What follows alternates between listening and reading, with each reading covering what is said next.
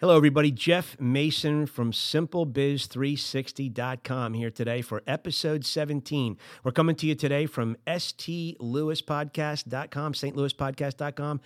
Alex Dietrich on the controls, making sure this sounds great, which he always does. We appreciate it. Mason Vaughn Ledbetter on the intro. Thank you, buddy. Appreciate that from my loving grandson. I'm sure his little brother's going to have a chance down the road to switch places with him. So just beware.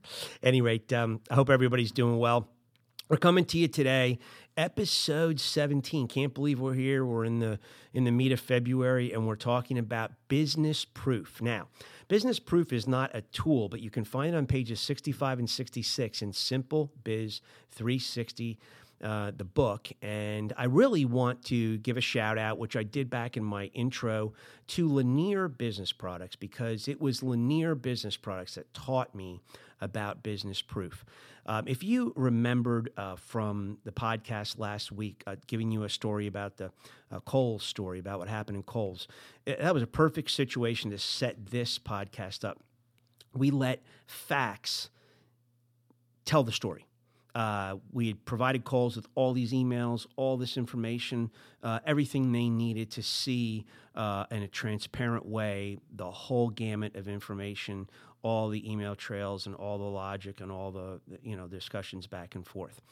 So the interesting thing about business proof is it's something that allows you to bridge that gap between disbelief and belief and tie that together and really end up eliminating disbelief because you can prevent facts.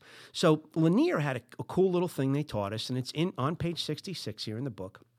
And they said, hey, just remember, evidence defeats disbelief.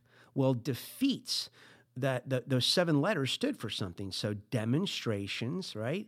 Examples, facts, exhibits, analogies, testimonials, or statistics. So taking from one of those pools of evidentiary, material, you can help a decision maker on the other side of the table look at something and say, okay, I had an eyebrow up on that. I didn't necessarily think you were telling us the straight scoop, but okay, now I see. Oh, interesting. The facts don't lie. There it is. And in that case, you can use something very, very effectively to help you with business proof. Now, I also was taught early on to put together a personal portfolio, and that as you go down your career path, should you ever need to prove to a future employer, a future, anybody, that you did this or that happened or this did happen the way you said it did, you could pull from something like that as well. So right here, I have my own personal. This is volume 1 of my own business proof portfolio. I have all kinds of things in here that, for instance, I had an article written about one of the recruiting programs I put together. It was written by the Wall Street Journal. Well, that's in there. Everything's in there. So it's upside down here, but everything in here you can look at, and it's just, packed with information, sketches, different things we did, different things we accomplished and went about. And it's all in here. And you also want to have that. So in your business, you want to have that with you in a business capacity, because if you are a deck builder, you certainly want to have pictures of your decks that you've built and certain, how do you do corners? How do you do steps? You got close-ups, you do this or that. You want to be able to show that online on your website for certain. But you also, in this day and age of technology, not everything always works all the time. I've been in some crazy meetings. I give an example in my book of one that, technology doesn't always work when you're right on Johnny on the spot and you're there. So have a backup. Have one of these, personal portfolios in a business sense put together. Have it in your car. Have it with you. This way, if you need to, you can pull it out. And sometimes some people like working with it even easier. But in that, have some of those 7-letter content. So remember, defeats.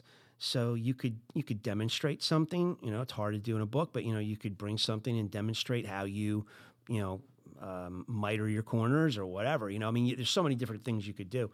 But again, you have demonstrations, examples, facts, exhibits, analogies, which you can use, which we use quite a bit, testimonials or statistics. So, they're powerful things that you can engage in and utilize to help prove to a skeptical buyer that you're telling the truth. Now, let's focus on that and park on that for a second. There is a lot of lying going on all around the globe. Private life, public life, political life, you name it, it's out there. And so there's a lot of people who operate with one eyebrow up. They just do. They don't necessarily believe anyone, and maybe rightfully so. But you have to understand that they want to have their questions securely answered with something that they can rest on as bona fidely true. So think about how you're going to put your evidence defeats disbelief portfolio together. I suggest online, no question about it. And how are you going to, put it together in print form? But it's definitely something that you want to focus on, you want to try to bring to the table. And remember to travel with it, because traveling with it's essential, because when that technology fails, you want to be able to draw on it. When we take a look at some of the things that I've been able to use it for. When I first started my sales agency, I drew from a number of different things here when I was trying to get lines. And I actually, there's tons of testimonial letters I had in my personal portfolio I was able to share with companies and, show them that, hey, listen, this is what other people say about me. And, this is what I bring to the table. And, it definitely helped them in their decision-making process. I've had some situations right now where people say, hey, I'm starting to speak, going out to Chamber of Commerce's and speak in 2020. And one of the questions that's come up is, hey, did you speak? Where can I get a, look at you, how you perform in a speaking situation? Well, you can take a look at my podcast. I've certainly been public speaking for a lot of my career, but I don't have tapes or pictures of it, but you can take a look at my podcast and you can go to my YouTube site and bingo, they go, oh, okay, wow. Oh, I see.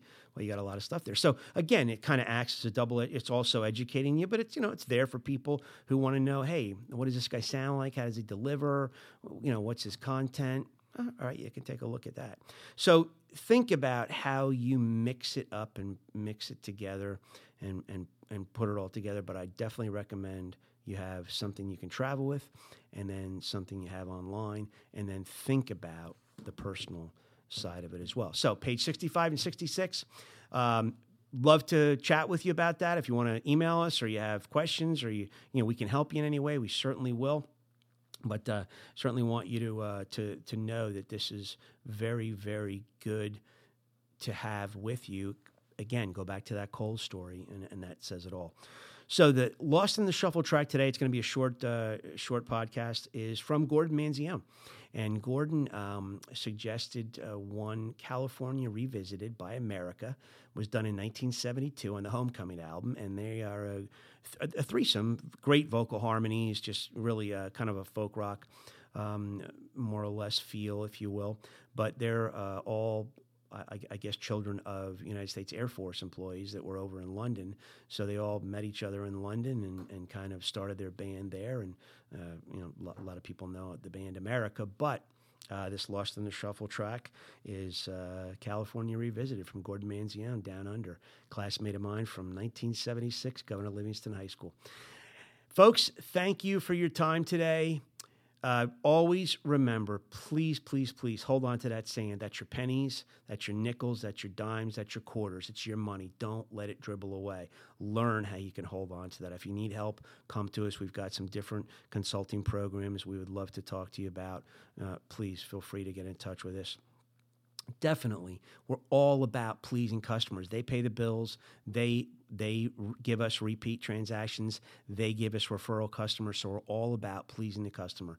And then we're all about being safe. Just keep the shiny side up, please, when you're driving. Be careful out there. There's a lot of snow and stuff going on, so just be careful. And thanks again for joining in with us. And we will see you for episode 18 next week. Thank you so much.